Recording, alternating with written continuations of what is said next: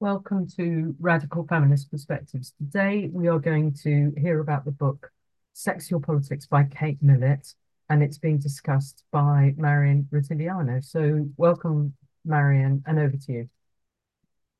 Hi, good morning. Reading from very cold Maryland, USA. Sexual Politics by Kate Millett was published in 1970. It was based on her PhD dissertation at Columbia University in New York City, and it was the first feminist book I ever read. I was 15 years old when I read it, and I'm very glad about that because the book is a primer, the primer really, of radical feminism. For if you've ever heard someone say, you know, you don't decide what radical feminism is. That's gatekeeping. This book, this Kate Millett, basically, she was the one who invented radical feminism in a way. This She was one of the first women who first got it and put together the pieces of what so many other women ultimately saw and understood as the class analysis that explains men's oppression over women. You may hear a lot of things that sound very familiar and say, well, yeah, we all know that. But in 1970, we didn't all know that. And Kate Millett picked out the relevant things, connected the dots, and created the first best conception of radical feminism, in my opinion. Definitely a standout at the time. So I'm going to use her words a lot, reading them as much as possible because the book is so well written. There are also large portions of the book. This book is had been taught sometimes when there was still women's studies as a separate course all by itself. And there's places where there are pages, 5, 10 pages of history, um, talking about mythologies, various world mythologies over history in terms of what patriarchy is. And so this is not going to be, history, names, and dates.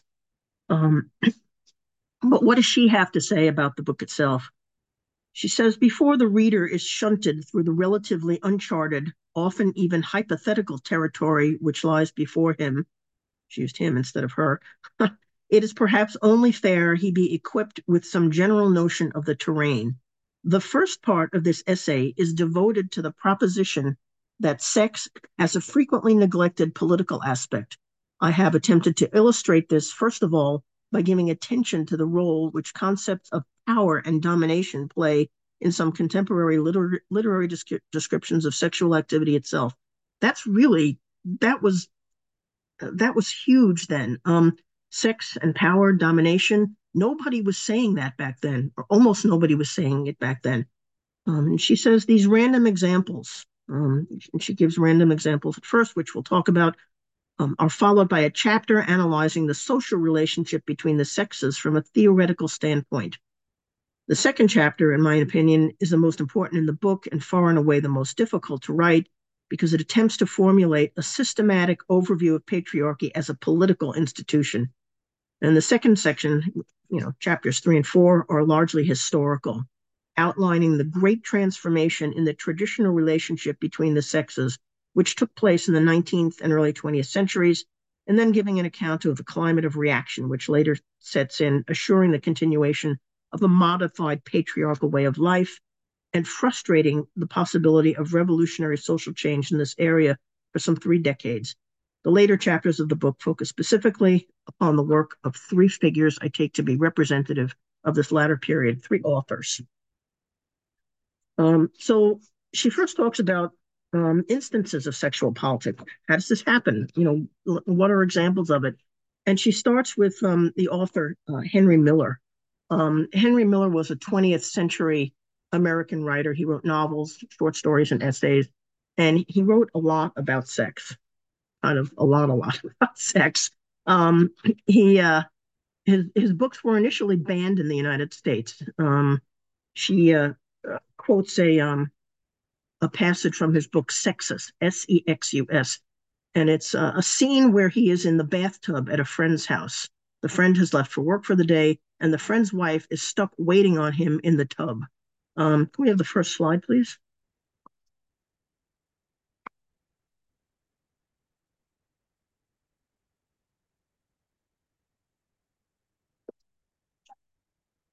And this is he talks about having he asked her to fillet him, to perform oral sex on him.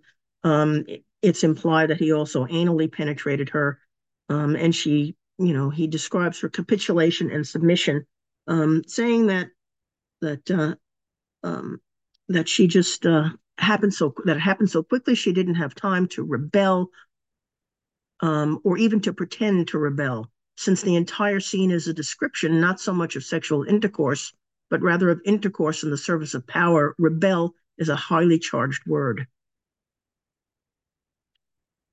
And okay,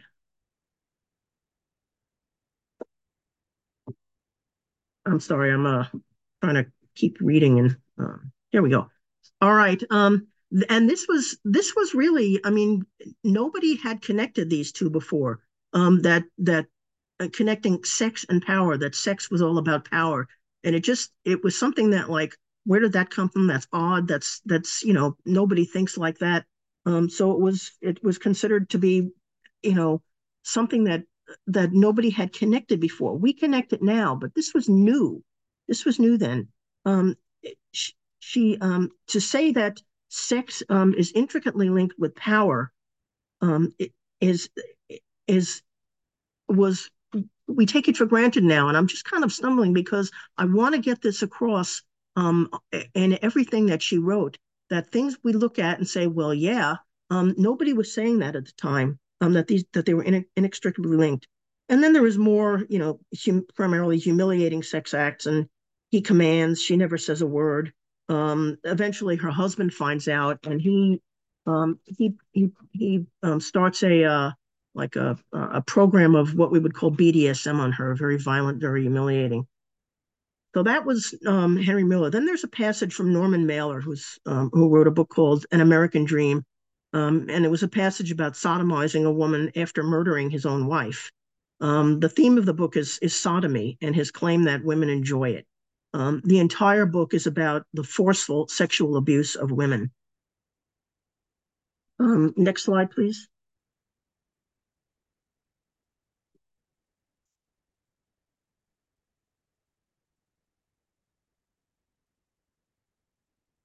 The uh, the book is really, um, you know, she says, an exercise on how to kill your wife and be happy ever after.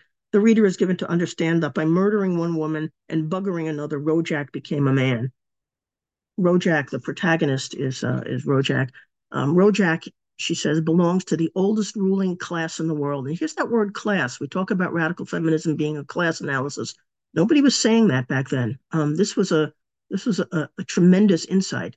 Um, the oldest ruling class in the world, and like one of Faulkner's ancient retainers of a lost cause, he is making his stand on the preservation of a social hierarchy that sees itself as threatened with extinction. His partial Jewish ancestry and his liberal views to the contrary, Rojak is the last surviving white man as conquering hero. Mailer's An American Dream is a rallying cry, for a sexual politics in which diplomacy has failed and war is the last political resort of a ruling caste that feels its position in deadly peril. A ruling class, a ruling class presupposes a hierarchy. Um, the class can't get what they want politically with diplomacy, so they use the politics of force. The most threatening force to the class they want to rule, women, is sex. Force, domination, violation, humiliation, really the foundations of male socialized sexuality, domination and violation. And then the final author he talks about is Jean Genet. Us Americans would just call him Gene. He wrote an autobiographical novel called The Thief's Journal, in 1949 or 50, I think it was. And she writes that the the question, what Genet is doing in his autobiographical novel, it's the first passage, in which the author's identification is with the female figure. Jean Genet was homosexual, and In his book, he is both male and female, young, poor, a criminal, and a beggar. He was also initially the despised drag queen, the maricon, which is a word for what was then called faggot, contemptible because he was the female partner in homosexual acts. When he got older, distinguished by fame, wealth, and was secure, he became a male, though never ascending to the full elevation of the pimp or supermale. Sexual role is not a matter of biological identity, but of class or caste in the hierarchical homosexual society projected in Genet's novels. Because of the perfection with which they ape and exaggerate the masculine and feminine of heterosexual society, his homosexual characters represent the best contemporary insight into its constitution and beliefs, granted that their caricature is grotesque, and Genet himself is fully aware of the morbidity of this pastiche. His homosexuals nonetheless have unerringly penetrated to the essence of what heterosexual society imagines to be the character of masculine and feminine, and which it mistakes for the nature of male and female, thereby preserving the traditional relation of the sexes. This is, she's talking about gender. I mean, she's talking about, this homosexual society that he describes in his book, picking out, pick, oh, sex scenes. Mailer was taught in high school. Somebody saying in the they didn't, they left out the sex scenes, but we all read them. But Genet is talking about how homosexual society reflects heterosexual society, and the defining fact of that was that there is masculine and there is feminine, and they are separate roles. And if you are younger, if you are on the bottom, you are in the female role. And if you are older and wiser and you are on the top, you are in the male role. Does that sound familiar? That we're hearing that now, and you're just like, well, yeah, we know that, and this is what is driving a lot of young people into saying, well, I'm not really a girl, or I'm not really a boy. And she knew, and saw this in Genet's writings. Next slide. Genet found this odious, but being masculine or the top um, was how he felt fulfilled as a male. He even said, "My cock is worth its weight in gold." At other times, he boasts that he can lift a heavy man on the end of it. Armand, the character in his book, automatically associated sexuality with power, with his solitary pleasure, and with the pain and humiliation of his partner, who is nothing but an object to him in the most literal sense. Intercourse is an assertion of mastery, one that announces his own higher caste and proves it upon a victim who is expected to surrender, serve, and be satisfied. Yeah, I know Andrea Dworkin read this book. She mentioned it someplace, and wrote a book called Intercourse, which is, I mean, everything that Millett said can be expanded. There's so much in it, and Dworkin wrote a book called Intercourse. Um, this stuff, again, may seem typical or even tame compared to what is out there now in terms of pornography. And it's not just, it was just in print then, and now it's visual and online and consumed by far more people. The thing to realize here is not so much that Millett found this stuff, but that very few people were noticing this. To mark the oppression of women as a class was not a unique conclusion. That much was obvious, though with few exceptions, not palatable to most men, and was therefore denied. But women who saw with clarity saw that all women are oppressed as a class. We might not take much notice of intercourse on the surface of power, sense of power as a male forcibly sodomizing a woman, maintaining a superior class status with sexual behavior, and associating sexuality with power. But women who could shed the attachment to men as beloved protectors could also see clearly that our oppression as women was at the hand of men as a class who are the oppressors. So what she said and wrote about, all those things, intercourse on the surface of power, the sense of power as a male, superior class status, using sexuality and associating sexuality with power, we say yes, of course, but at the time this was new. Her books, these books, Mailer, Genet, and Henry Miller, won critical acclaim from mostly male critics and reviewers, although they were banned in many places in the U.S. and somewhat elsewhere. Somebody mentioned this um, having been taught in high schools, and the more sexual stuff wasn't necessarily taught. There were some books where it wasn't quite so where it wasn't didn't take up the entire book. And I remember having books that just when I was in high school that had just passages from these guys. The sexual activities at the time were called smut, which was the more commonly used term then until the term pornography became more widely used. Um, but even so, no one paid much attention to those insights that Millett had: intercourse in the service of power, sense of power as as male forcibly sexually sexualizing women, sodomy and so forth. No one took much notice of maintaining class status with sexual behavior or associating sexuality with power. And no one had tried to figure out if and how any of it explained the relationship between men as a class and women as a class. That's what this book is about. This is what Kate Millett did. Next slide, please.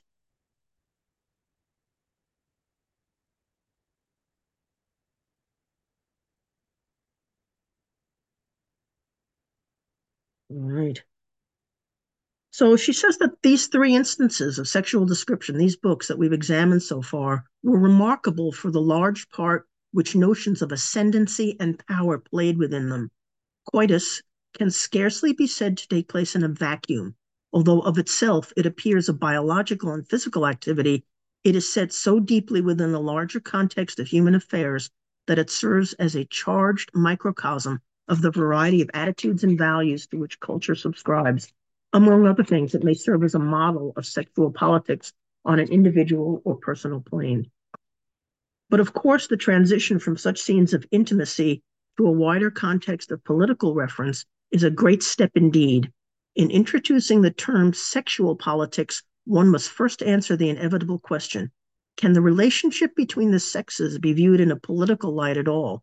The answer depends on how one defines politics.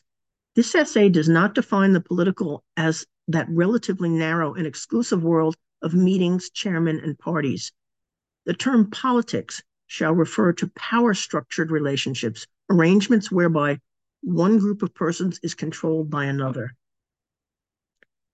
And the concept of control, again, is something that we say, well, we take that for granted now. This was really enlightening. This was a tremendous leap that she made. That at the time, those of us who were reading it, and remember, I'm reading this in 1970, connected the relationship between men and women in terms of power. Domination was the possibility of imposing one's will upon the behavior of other persons. She says that she will try to prove that sex is a status category with political implications, and that she will have to look at power relationships. She says that she will define all this on the grounds of personal contact and interaction between members of well-defined and coherent groups, races, castes, class, and sexes. For it is precisely because certain groups have no representation in a number of recognized political structures that their position tends to be so stable, their oppression so continuous. She saw how women had essentially no power, the same as other oppressed groups, and that's why the condition of women 100 years ago, 200 years ago, 500, 1,000 years ago remains so stable. She notes that there are groups who rule by birthright, and that they were fast disappearing. And true, there were no pharaohs anymore, and such, but there was and remained one ancient and universal scheme for the domination of one birth group by another, the scheme that prevails in the area of sex. The situation between the sexes now is a relationship of dominance and subordination, which is essentially a sexual dominion, and is the most fundamental concept of power because our society is a patriarchy. And again, we use the term patriarchy really frequently, but to use this to describe the relationship between the sexes, that it was domination, and that it had something to do this politics had something to do with sex, was again a tremendous insight. So the principles of patriarchy that she recognizes that males shall dominate females, and that elder males or stronger males dominate younger or weaker males. Very, very sexualized. She quotes Hannah Arendt when she's talking about the ideological underpinnings of this. Excuse me, I have a cold. The ideological underpinnings of this sexual politics. Hannah Arendt has observed that government is upheld by power, supported either through consent or imposed through violence. Conditioning to an ideology amounts to the former. Sexual politics obtains consent through the socialization of both sexes to basic patriarchal politics with regard to temperament, role, and status. And those three terms are used frequently throughout the rest of this section. Temperament, role, and power, that our socialization is conditioning, and we are socialized or conditioned into specific characteristics of temperament, role, and status. The first item, temperament, involves the formation of human personality along stereotyped lines of sex category, masculine, feminine, based on the needs and values of the dominant group and dictated by what its members cherish in themselves and find convenient in subordinates. In other words, men will decide what characteristics should belong to males and what should belong to females based on what is convenient for them. When people say that, and many women will say men can be educated out of male socialization and out of male domination, it becomes fairly clear. It's like, no, they can't. Why would they ever? They're getting everything they want out of it because they created it. Female socialization is really a part of male socialization. Male socialization wants domination and violation, and the way to get it is by the consent of the people they want it from, by imposing female socialization. The second factor, sex role, is a code of conduct, gesture, and attitude for each sex. In terms of activity, sex role assigns domestic service and attendance upon infants to the female, and the whole rest of human achievement, interest, and ambition is assigned to the male. This limited role allotted to the female tends to arrest her at the level of biological experience. Therefore, nearly all that can be described as distinctly human rather than animal activity, giving birth and caring for the young, is largely reserved for the male. And then the third factor is status, which follows from that. Those awarded higher status tend to adopt the roles of mastery, largely because they are first encouraged to develop temperaments of dominance. She looks at, and this is all what we call gender. We're calling this gender now. This is what we call gender. The term used to be sexual stereotypes, which I really kind of like a lot better. So that when we talk about gender, in this way, as sexual stereotypes, it's without the queer theory newspeak, before the performativeness that Judith Butler talked about. Biologically, there's a biological underpinning as well to all this. Patriarchal religion, popular attitude, and to some degree the social sciences assume these psychosocial distinctions rest upon biological differences between the sexes, so that where culture is acknowledged as shaping behavior, it is said to do no more than cooperate with nature. Yet the temperamental distinctions created in patriarchy, masculine and feminine personality traits, do not appear to originate in human nature, and those of role and status still less.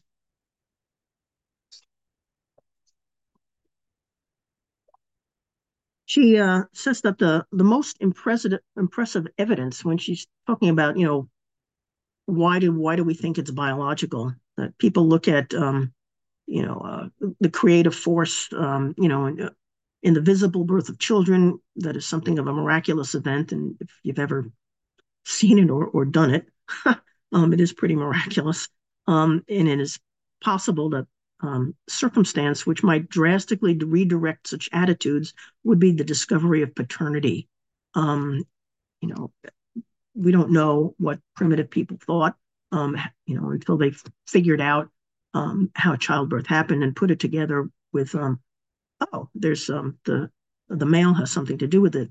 There is some evidence that fertility cults in ancient society at some point took a turn toward paternity, displacing and downgrading female function in procreation and attributing the power of life to the phallus alone. Patriarchal religion could consolidate this position by the creation of a male god or gods, demoting, discrediting, or eliminating goddesses, and constructing a theology whose basic postulates are male supremacist, and one of whose central functions is to uphold and validate the patriarchal structure. So if men are, men are physically larger and stronger, but that's not really a factor in politics, is it? Women giving birth is a biological function, and that's not really, or that by nature is not really a political thing, but it's made political. So there is really insufficient evidence that the social distinctions of patriarchy, status, sex roles, temperament, are physical. The only way to tell, really, if there are real differences in the sexes is if they're treated exactly alike, which they're obviously not.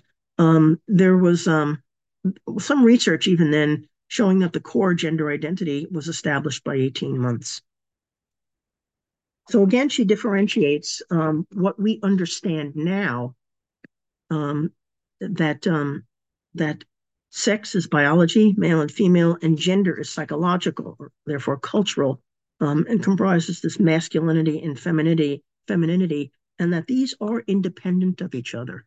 Biology is not the same as gender.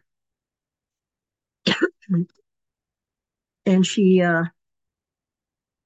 says, because of our social circumstances, male and female are really two cultures, and their life experiences are utterly different. And this is crucial.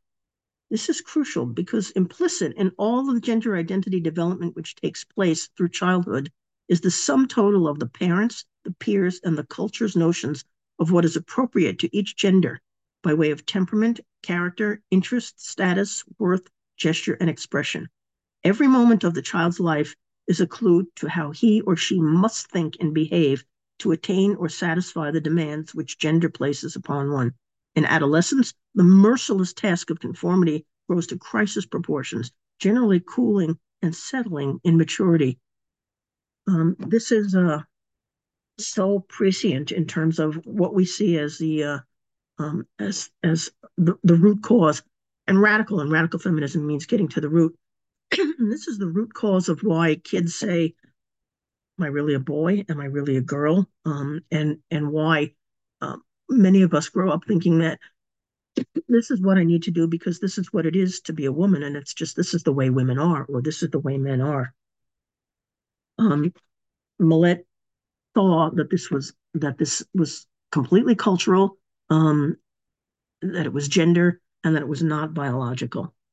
To take a simple example, expectations the culture cherishes about his gender identity encourage the young male to develop aggressive impulses and the female to thwart her own or turn them inward.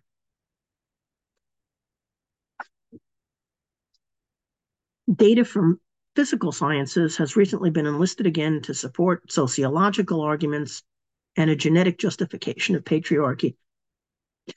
Um, she talks about a couple of scientists and their work, and that their evidence of inherent trait is patriarchal history and organization, and their pretensions to physical evidence, therefore, are both specious and circular. One can only advance genetic evidence when one has genetic evidence to enhance rather than historical evidence. So when we say, let's look back at the history of patriarchy to prove that that these differences between men and women are just the way men are, just the way women are, there's that's a facetious logical attempt at logical argument.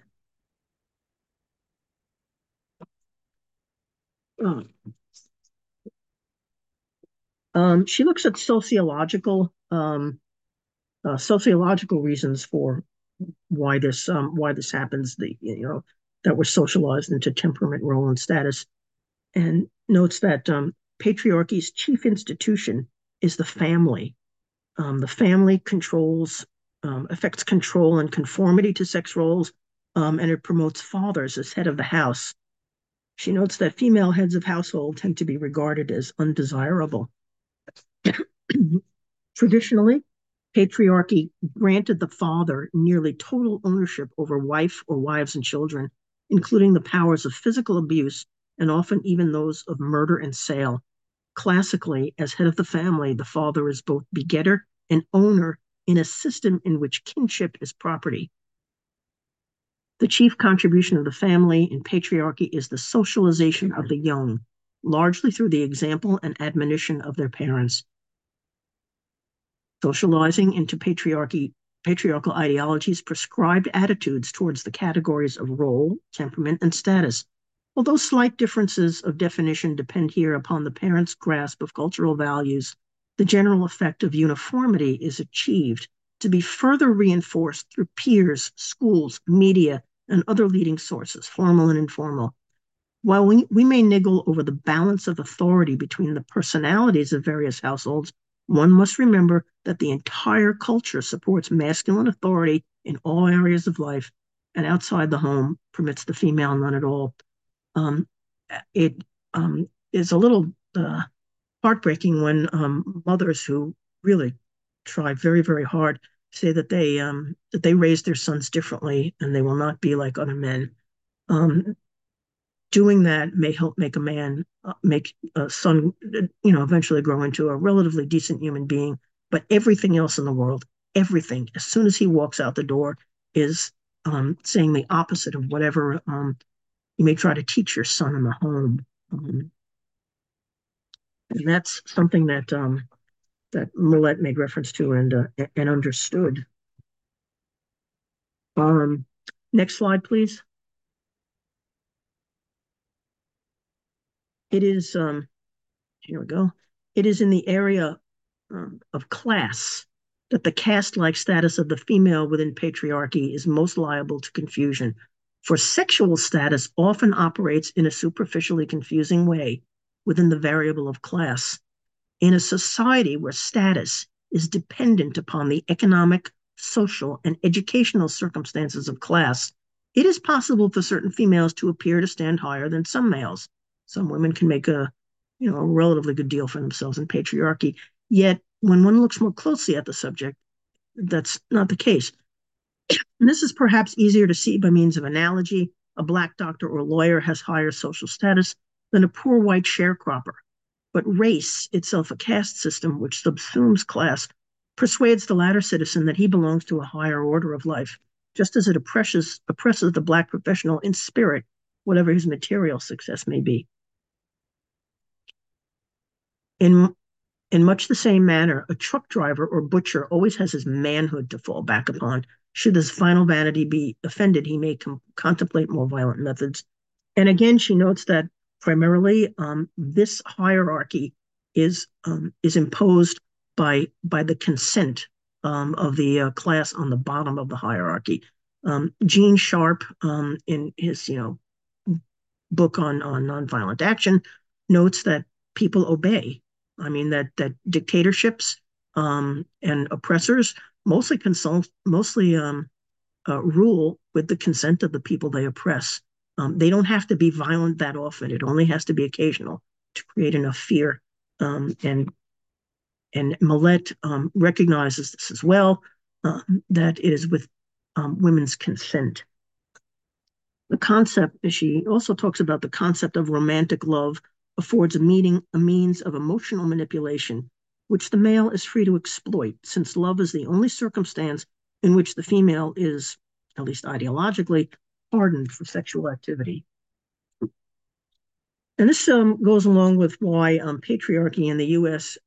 Gave women the so-called gift of abortion. They wanted women to be more willing to have sex with men because one of the major risks, pregnancy was now off the table, meant that more women could be manipulated and exploited. One of the chief effects of this class within patriarchy is to set one woman against another. We talk now about horizontal hostility. Millett saw it where, I mean, this, when she wrote this, when she said this, it was like this huge, enormous light bulb moment. Nobody was saying this. Very few people were saying this, and she picked this stuff out. It is possible to argue, she says, that women tend to transcend the usual class stratifications in patriarchy. For whatever the class of her birth and education, the female has fewer permanent class association than does the male. Economic dependency renders her affiliations with any class a tangential, vicarious, and temporary matter. And as far back as Aristotle, it was observed that the only slave to whom a commoner might lay claim was his woman. So women identify their own survival with the prosperity of those who feed them. That sounds terrible, but read it again. Women identifying their own survival with the prosperity of those who feed them. The hope of seeking liberating radical solutions of their own seems too remote for the majority to dare contemplate, and remains so until consciousness on the subject is raised. This basically lit a match to the second wave. This is why the major fundamental strategies of the second wave in using this theory, radical feminism, to change the world for women included consciousness raising groups and concrete solutions to allow women to not have to care at all about the prosperity of those who feed them. This is why it included things like equal pay, more jobs, more avenues of employment open to women, checking accounts and credit cards, childcare at work, domestic violent refuges, things to eliminate economic dependency. So she goes on to talk about the economic and educational aspects of our socialization, and that one of the most efficient branches of patriarchal government lies in the agency of its economic hold over its female subjects. Women's work in most of the world, from most of history, including often now, is not paid for, or is paid a fraction of men's worth, even for the same jobs. Women have been cheap labor in factory, lower grade service and clerical positions, wages and tasks so unremunerative that it fails to threaten patriarchy financially or psychologically. Women who are employed have two jobs, since the burden of domestic service and childcare is unrelieved either by daycare or other social agencies, which was why childcare and work was so important, or by the cooperation of husbands. And then finally, she talks about force. We are not accustomed to associate patriarchy with force. So perfect is its system of socialization, so complete the general assent to its values, so long and so universally has it prevailed in human society, that force in general was not felt to be necessary. Women complied. And we see, since she wrote this book in 1970, with women actually breaking out of the economic stranglehold, or many women at least, that violence is now becoming not only more frequent but more endemic in men who are angry about this. Patriarchal societies typically link feelings of cruelty with sexuality. And again, major light bulb moment. We take this for granted. We say, well, yeah, and this is what we see in the violence of many young men, especially the men who try to say that they are us. But not a lot of women were seeing this at the time, and this was a very, very difficult thing for women to absorb. If you looked at saw articles on this back in the day when this book came out in reviews, this whole concept, that one thing, linking feeling, that patriarchy links feelings of cruelty with sexuality, was almost was rejected almost wholesale by virtually all men, and was women just completely resisted it because it is so um, it is so awful, really. And then she looks at and it's really none of us want to think that we obey voluntarily, but so many women do. She looks at anthropology, myths, and religions. Evidence from anthropology, religious, and literary myth all attest to the politically expedient character of patriarchal convictions about women. Under patriarchy, the female did not herself develop the symbols by which she is described. The ideas which shaped culture in regard to the female were also of male design. I see time is kind of running out. So we're going to go to what she talks about traditional, like men's clubs, men's association, or the men's house in traditional societies. All the activity, the sexual activity was obviously homosexual. It's all men. But the taboo against homosexual behavior is almost universally of far stronger force than the impulse and tends to affect rechanneling of the libido into violence. So there's heterosexual role playing indulged in, and still more persuasively, the contempt in which younger, softer, or more feminine members are held is proof that the actual ethos is misogynist or perversely rather than positively homosexual, and that men in groups, when they enact heterosexual roles, are doing so with sexuality being a question of domination and violation. And she does talk about Adam and Eve, the myth, mythology, that Adam's curse was to toil in the sweat of his brow, namely the labor the male associates with civilization. Eden was a fantasy world without either effort or activity, which the entrance of the female and with her sexuality destroyed. Eve's sentence is far more political in nature and a brilliant explanation of her inferior status.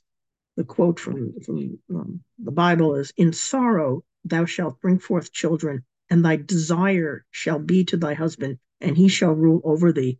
So women's condemnation, women's punishment is to be heterosexual, desire men, and to have pain in childbirth.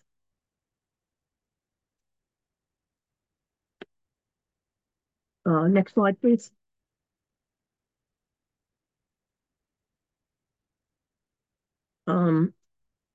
Okay, the aspects of, yeah, next one.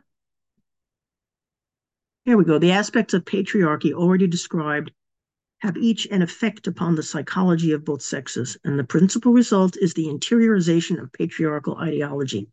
Status, temperament, and role are all value systems with endless psychological ramifications for each sex. Patriarchal marriage and the family, with its ranks and divisions of labor, play a large part in enforcing them. The male's superior economic position, the female's inferior one, have also grave implications. The large quantity of guilt attached to sexuality and patriarchy is overwhelmingly placed upon the female, who is, culturally speaking, held to be the culpable or the more culpable party in nearly any sexual liaison. Moving down the quote a little bit, the continual surveillance in which women are held tends to perpetuate the infantilization of women, even in situations such as those of higher education. The female is continually obliged to seek survival or advancement through the approval of males as those who hold power. And she may do this either through appeasement or through the exchange for sexuality, for support and status. And you can see that men obviously treat women better when they're getting, sex from them in relationships and getting the house kept and things like that. And they can be great guys, but they do not treat women that well at work, who they're not getting sex and emotional labor from. And she talks at the bottom about the devastating effect of this of even being deprived of any but the most trivial sources of dignity or self-respect.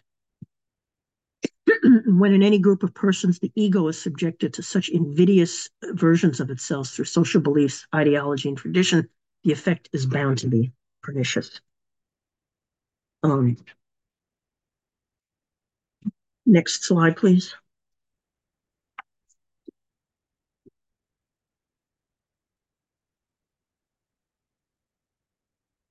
So it was hoped that a sexual revolution would bring the institution of patriarchy to an end, abolishing both the ideology of male supremacy and the traditional socialization by which it is upheld in matters of status, role, and temperament. And this would produce an integration of the separate sexual subcultures and assimilation by both sides of previously segregated human experience. And a related event here would be the re-examination of the traits categorized as masculine and feminine, with a reassessment of their humor and desirability. The violence encouraged as virile, the excessive passivity defined as feminine, is really useless in either sex. The efficiency and intellectuality that supposedly make up the masculine temperament and the tenderness and consideration associated with what is supposed to be feminine really are appropriate to both sexes. She's talking about the solution being the end of what we call gender or sexual stereotypes, which inevitably become a hierarchy, with women always on the bottom and men always on the top. To abolish this would have a drastic effect upon the patriarchal families. The first phase, in this kind of a revolution, really can only go so far because challenging the political structures were not accompanied by habits of mind, changing hearts and minds. That these habits that what is masculine and what is feminine are deeply embedded psychological conditioning, what we now call socialization. People kept thinking that male and female sex roles, gender, were somehow the way we are supposed to be.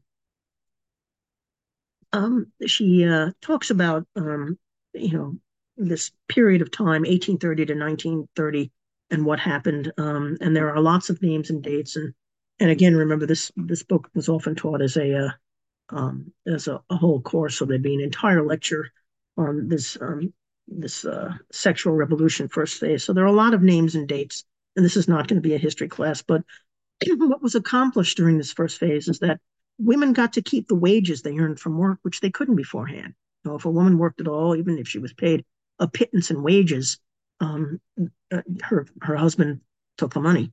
But by 1930, women, at least in the law, got to keep the wages they earned from work, and generally did. Men no longer were allowed to savagely beat their wives, and yes, domestic violence still happens, still does, but it became, particularly in its worst excesses, illegal. And we know that men are hardly ever prosecuted for this, but at least in law, it is illegal to do this now. There was universal education, at least at the grade school through high school level, which was made available to girls, which might still be limited by economic class, but it became the law. There were women's colleges and women admitted to more and more co-ed colleges. The ability to do this was often class related.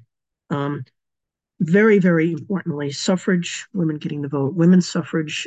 We look at it now and take it as a matter of course, kind of take it for granted. But that was like a linchpin that served to really kind of fire up a lot of the rest of these changes. And there was a first opening, again, class related, of the progressions. She talks about polemical, how this was reflected polemically. Next slide.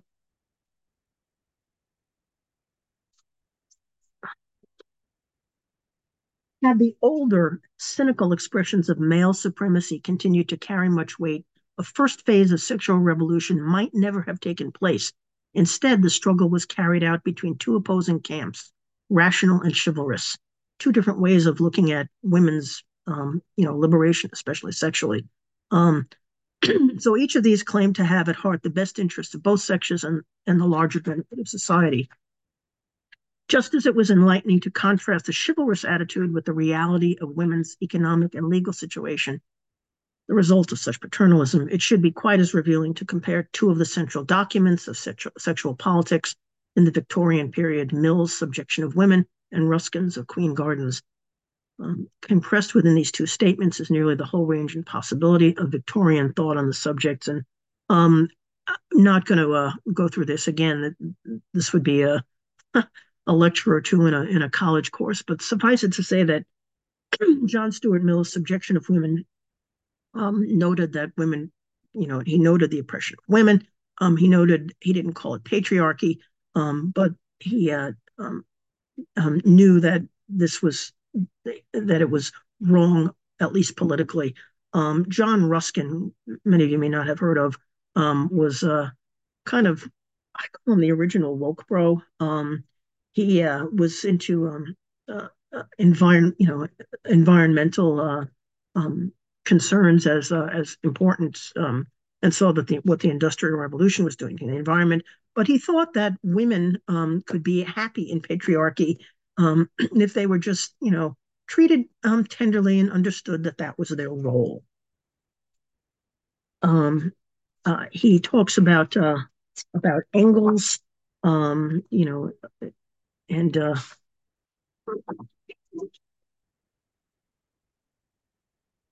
the origin of the family, private property, and the state, providing the most comprehensive account of patriarchal history and economy, and the most radical, for Engels alone among the theorists attacked the problem of patriarchal family organization.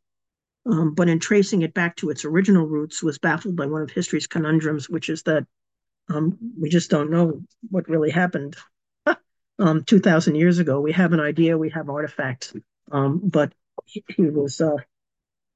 couldn't prove it. He had no distinct proof, and was disregarded in large measure because of this. She talks then about the counter-revolution from 1930 to 1960 and reactionary policies to try to reestablish the patriarchy.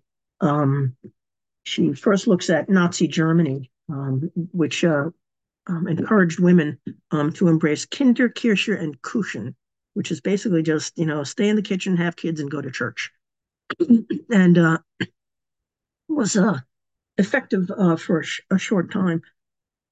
And she also talks about the Soviet Union trying to reestablish patriarchy in a political sense, which they were not particularly successful at because the family in particular remained entrenched.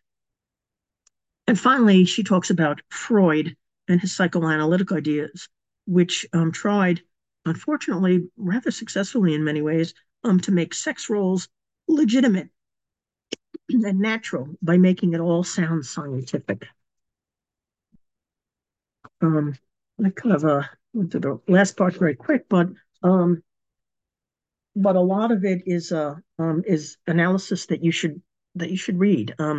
If you read this book, I think we've gotten a good feel for the first part. This is not something you can just dip into anywhere. You want to read it starting at the beginning.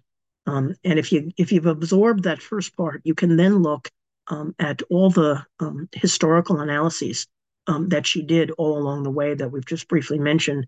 And the last 4 chapters are an analysis of the works of 4 authors, which she thinks illustrate very well the issues of sexual politics. D.H. Lawrence was an author who looked at love and sexuality in terms of power. That was how all his books were. Henry Miller, his primary patriarchal literary thing was the objectification of women. For Norman Mailer, sexualized male violence, very disturbing sexualized male violence.